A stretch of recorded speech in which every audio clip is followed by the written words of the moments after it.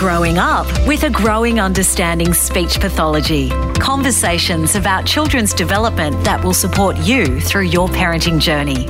Welcome back to another episode of Growing Up with a Growing Understanding Speech Pathology. And today I am joined by Kirsty Russell, and she is a consultant around inclusive parenting.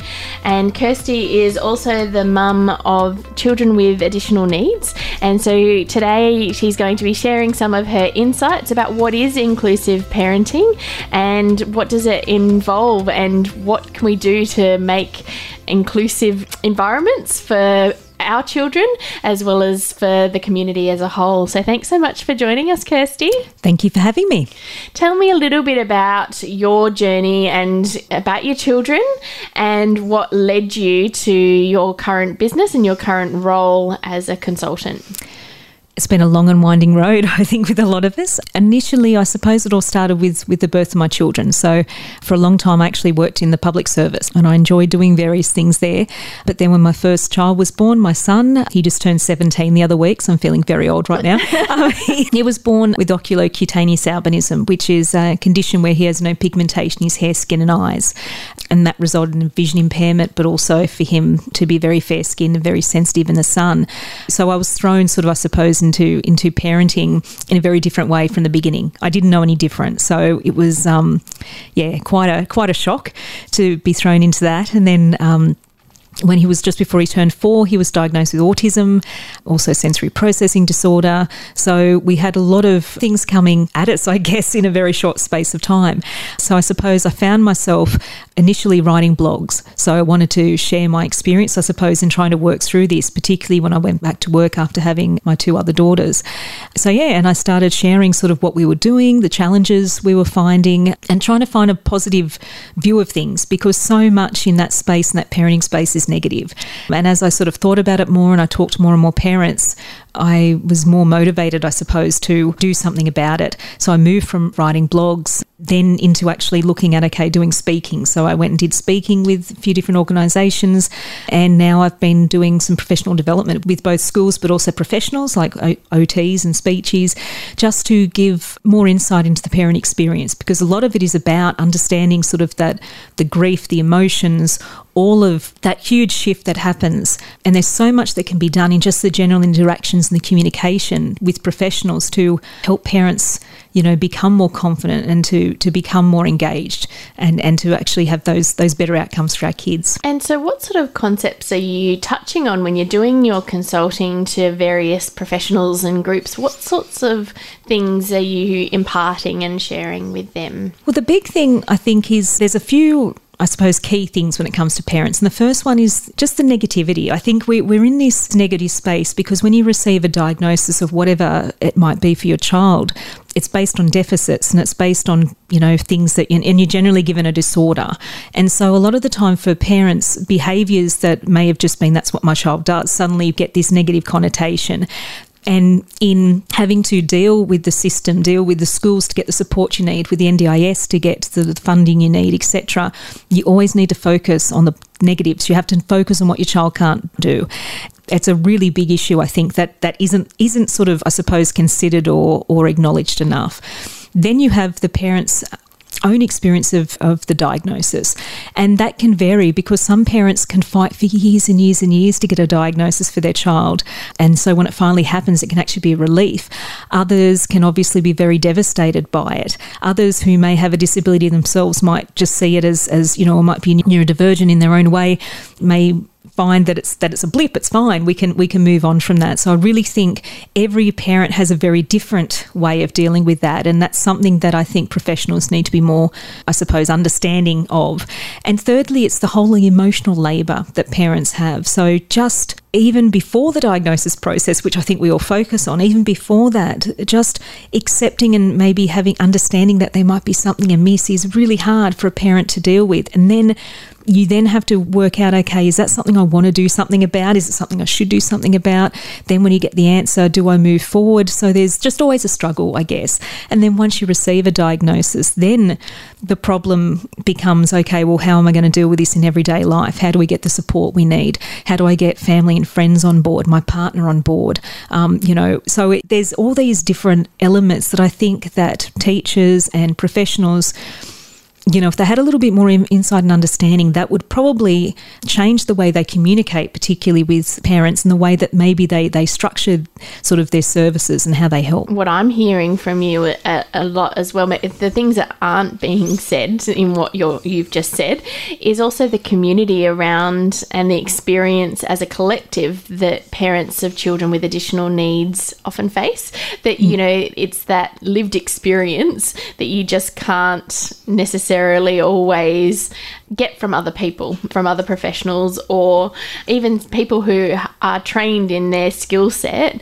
They don't necessarily understand that lived experience that other parents who have got children of varying needs, that they understand, that exactly that labour of that experience and what's involved in that.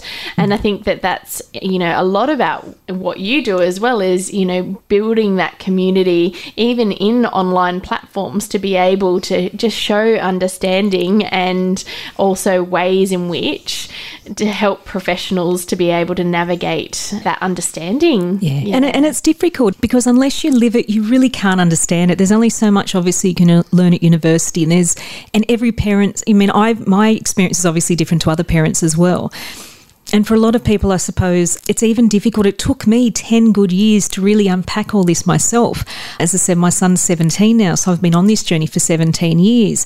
I was told 17 years ago, okay, my son would never drive, all these things that he can't do. And even in that time, it's changed in how sort of, a diagnosis and things are given. And so it's sort of like two-pronged. It's sort of, I want to help parents and give them sort of that understanding to go, it's going to be okay.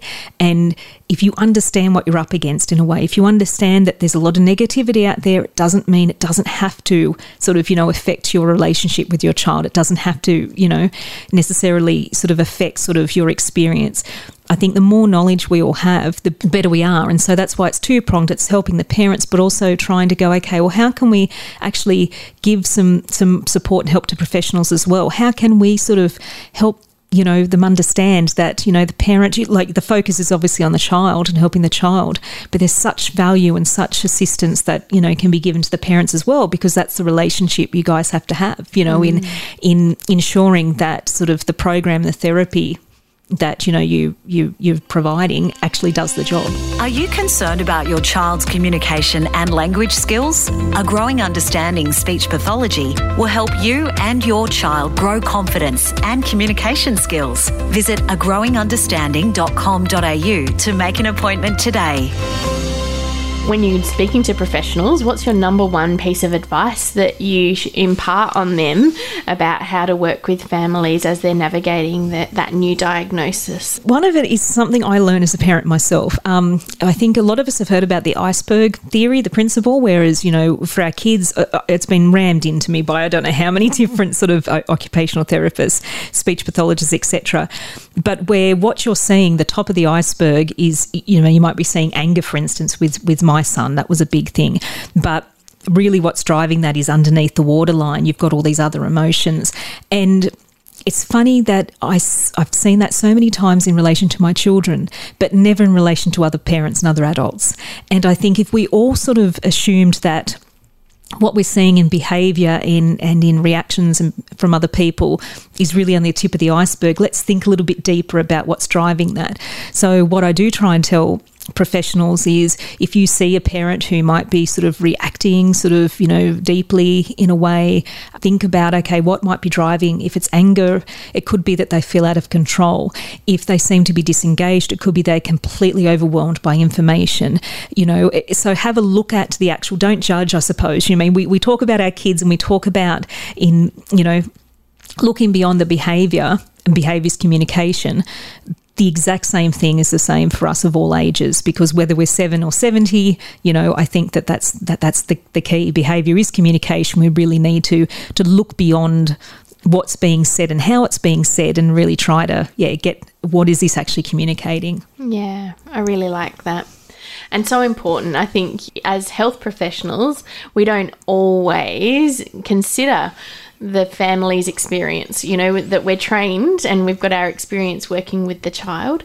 And so I think that's been the focus for A Growing Understanding, is very much working with families and parents, and to be able to support them, to be able to support their child's feeding and communication skills.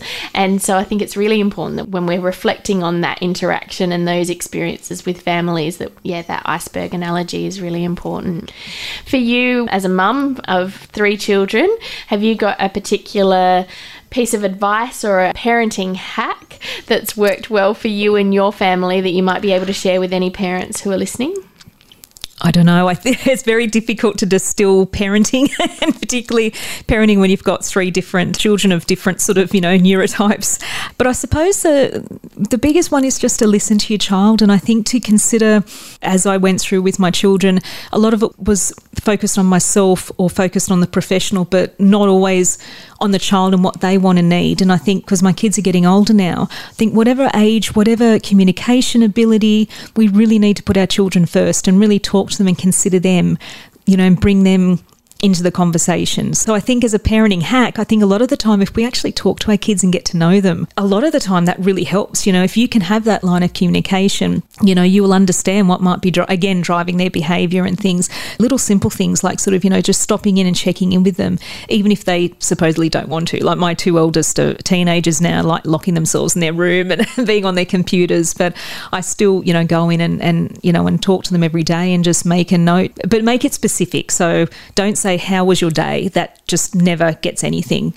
Try and, if they've had maths, or if something's happened on a particular day, make it specific, because particularly in my kids' case, my 2 oldest are on the spectrum. If I ask them, how was your day, they feel like they've got to actually recount the whole entire day. So a little hack in a very long-winded answer is to actually, just be specific and to sort of, to show that you care, but also, doing in a way that they feel they can actually just give you an answer that fits with them. That connection being really important. Yeah. We want to know who you'd like to hear from, or what topics you would like us to discuss, so we can continue to grow together. Reach out via email to growingup@agrowingunderstanding.com.au. What about book reading? Because as a speech pathologist, storytelling, book reading is a really important part about our role and our profession. And I'm an avid reader, and so are my children.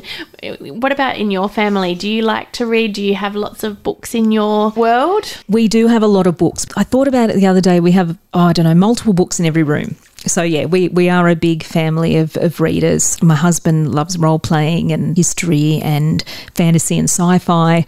I'm a sucker for Regency romances, so I loved Bridgerton, which was on Netflix recently, and so I've read that book and lots of others. And, my kids are big readers too. So my son's very much into history. He's doing modern and ancient history at school in the HSC, but he loves some other books like John Flanagan's Brother Band. He loves those. My middle girl is exploring queer romance books at the moment as a teenager, so she's been reading these books called Heartstopper. They're great books about boy meets boy, and she's loving that. And my youngest girl, who's 11, she'll be 11 this month, so don't go too fast there. She's loving Wings of Fire, and she's in this very fantasy dragon sort of phase. So we love books, we've got lots of them, and I'm very lucky that the kids are big readers. And what's your experience been with speech pathologists over the years, apart from, with the children potentially, but dealing with them in your professional life as well? I've had quite a few different interactions over the years. So obviously I have with my 2 oldest kids have been in speech therapy and have done, social communication skills, as well as my daughter had articulation issues when she was younger. So we've done all that. But I've also had experience with speech issues with my father. So prior to him passing away, he actually had throat cancer and he ended up having to have his voice box removed. So we dealt with speeches in a number of ways, sort of approaching that process and after, to obviously help with his communication. So he was able to, eventually sort of speak through with his stoma. with a HME device, and obviously with things like feeding and his nutrition, because obviously he lost a lot of weight in that time. So it's sort of funny how everything, it revolves around. So sort of I've been with speech therapists and pathologists in sort of one area with my kids, and then suddenly I saw the other end sort of with my father. So I've just got so much admiration for what you guys do, because I think the biggest issue particularly that I've seen with parents and a lot of the what they want with their kids is they just want to communicate. They just want to understand a lot of the time what their children are going through, and particularly if you've got kids on the spectrum, for instance, that can be difficult. They may be verbal, but they may still have that difficulty. My children have difficulty in explaining their feelings. So I think having professionals there who can help with that communication, you do other broad things, but essentially for me that has been sort of the number one thing that I've been so grateful and appreciative of, to help with my own communication, you know what I mean? Not just the kids. So you learn so much along the way yourself. It's a very diverse profession, and I certainly wasn't aware of that when I went to university all those years ago, just how diverse the profession is and all of the different roles that we can take. But really interesting that you see yourself and your role in communication in both, with your father and also with your children, about how important upskilling you has been in that process for both reasons. Yeah. Who should get in touch with you professionally if they're interested in inclusive parenting, and what are the best ways that they can do so? I've got two websites. So I've got Inclusive Parenting, which is my parenting website. So my aim has always been to help parents, and I've got a Facebook page called Inclusive Parenting as well. Obviously, I can only do so much with parents. I can't come in and do everything, but I really just want people to feel that they're less alone. So certainly parents should find me at Inclusive Parenting. And for professionals, I have kirstyrussell.com.au, which is my Kirsty Russell consulting site. And I'm really very interested in speaking and love to speak to teachers, for instance. I think we need to help and support our teachers in dealing with parents and with children with additional needs in the schools, but also with occupational therapists, speech pathologists, psychologists, any specialists who feel that they'd like to enhance or have a better idea of the parent experience to enhance those relationships. I do a lot of work on sort of, relationship. I was a relationship management prior to leaving my public service position. So very passionate about creating relationships, helping people through difficult conversations, because I think if we can work together as a team, we can achieve so much, whether it's school, whether it's allied health, whatever the situation. Yeah, that certainly aligns with our perspective of things. It takes that village and it takes a community to be able to grow children and help them to be able to develop. So that certainly aligns with us and what we feel and believe. Yeah. So thank you so much for sharing your insights and your journey. And I'm sure that our listeners have certainly taken a lot from what you've shared with us today. Thanks, Kirsty. Thank you so much. It's been great. Thanks for listening to Growing Up with a Growing Understanding Speech Pathology. We love helping families navigate their parenting concerns and ensuring your child can grow and achieve. Please rate and review wherever you're listening so we can continue to grow together.